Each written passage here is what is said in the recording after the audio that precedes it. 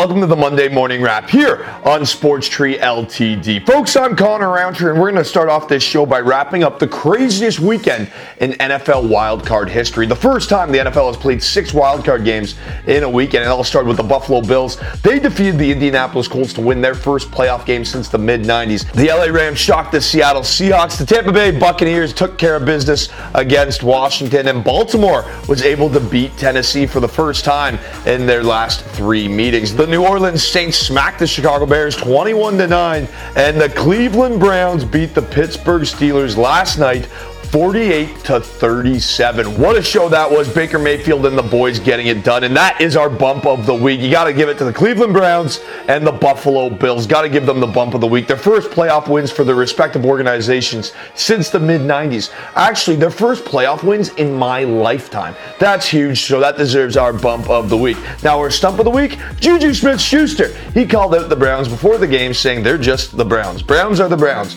Well, guess what, Juju? You got smacked. And not only that, at 2nd and 10, he was doing some kind of TikTok dance last night. Anyway, Baker Mayfield got the last laugh. He posted on Instagram last night saying what Juju said. The Browns is the Browns, except it was a hype video and it was awesome. So Juju, you are stump of the week. And in other news around the sporting world, the PGA Tour got back underway with the Century Tournament of Champions. Harrison English was able to win that in a playoff. Now we're going to get into our 3 biggest sporting events of the week, and it all starts tonight in the NBA. We got a little NBA action this week. It's great stuff. And that leads us to our Monkey Knife Fight play of the day. With our Monkey Knife Fight play of the day, we're going to take a little shot at the scoring champ within the NBA, and our first pick is going to have to be Zion Williamson.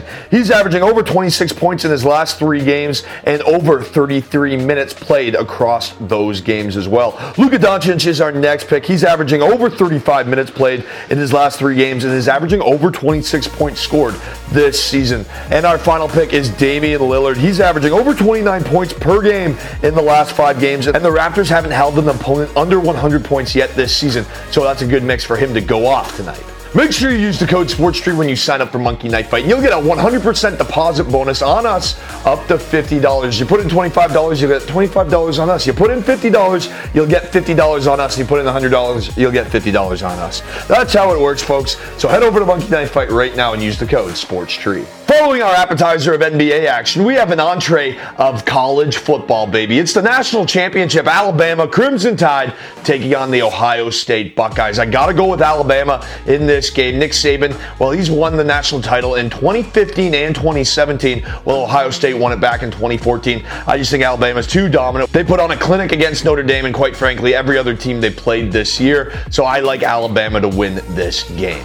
For our Monday Morning Wrap trivia question, to win a pair of NHL tickets, the Jim Thorpe Award goes to the best player in college football at which position? Head over to Sports Street, type in your trivia answer, and then remember, if you upgrade your subscription, you also upgrade your chance to win. And for our sporting dessert of the week, we're going to put it on ice because the NHL is back in action. It all starts on Wednesday with the opening faceoff between the Penguins and the Flyers at 5:30 p.m. Eastern Standard Time. I'm going to take the Penguins in that one. Next up, the Leafs travel to Montreal to battle the Canadiens, and I'm going to go with the Leafs in that one. The Blackhawks visit Tampa Bay at 8 o'clock, and I'm going to go with the Tampa Bay Lightning. They are just too deep. And then the Oilers take on the Canucks at 10. Despite all the question marks surrounding the Oilers' crease, they got a lot of speed and scoring talent up front, so I like them to win that one. And to wrap it all up, the Blues head to Mile High to take on the Avalanche, and I really like the Avalanche this year. They have a good mixture of scoring, speed, and grit, so look out for them this season.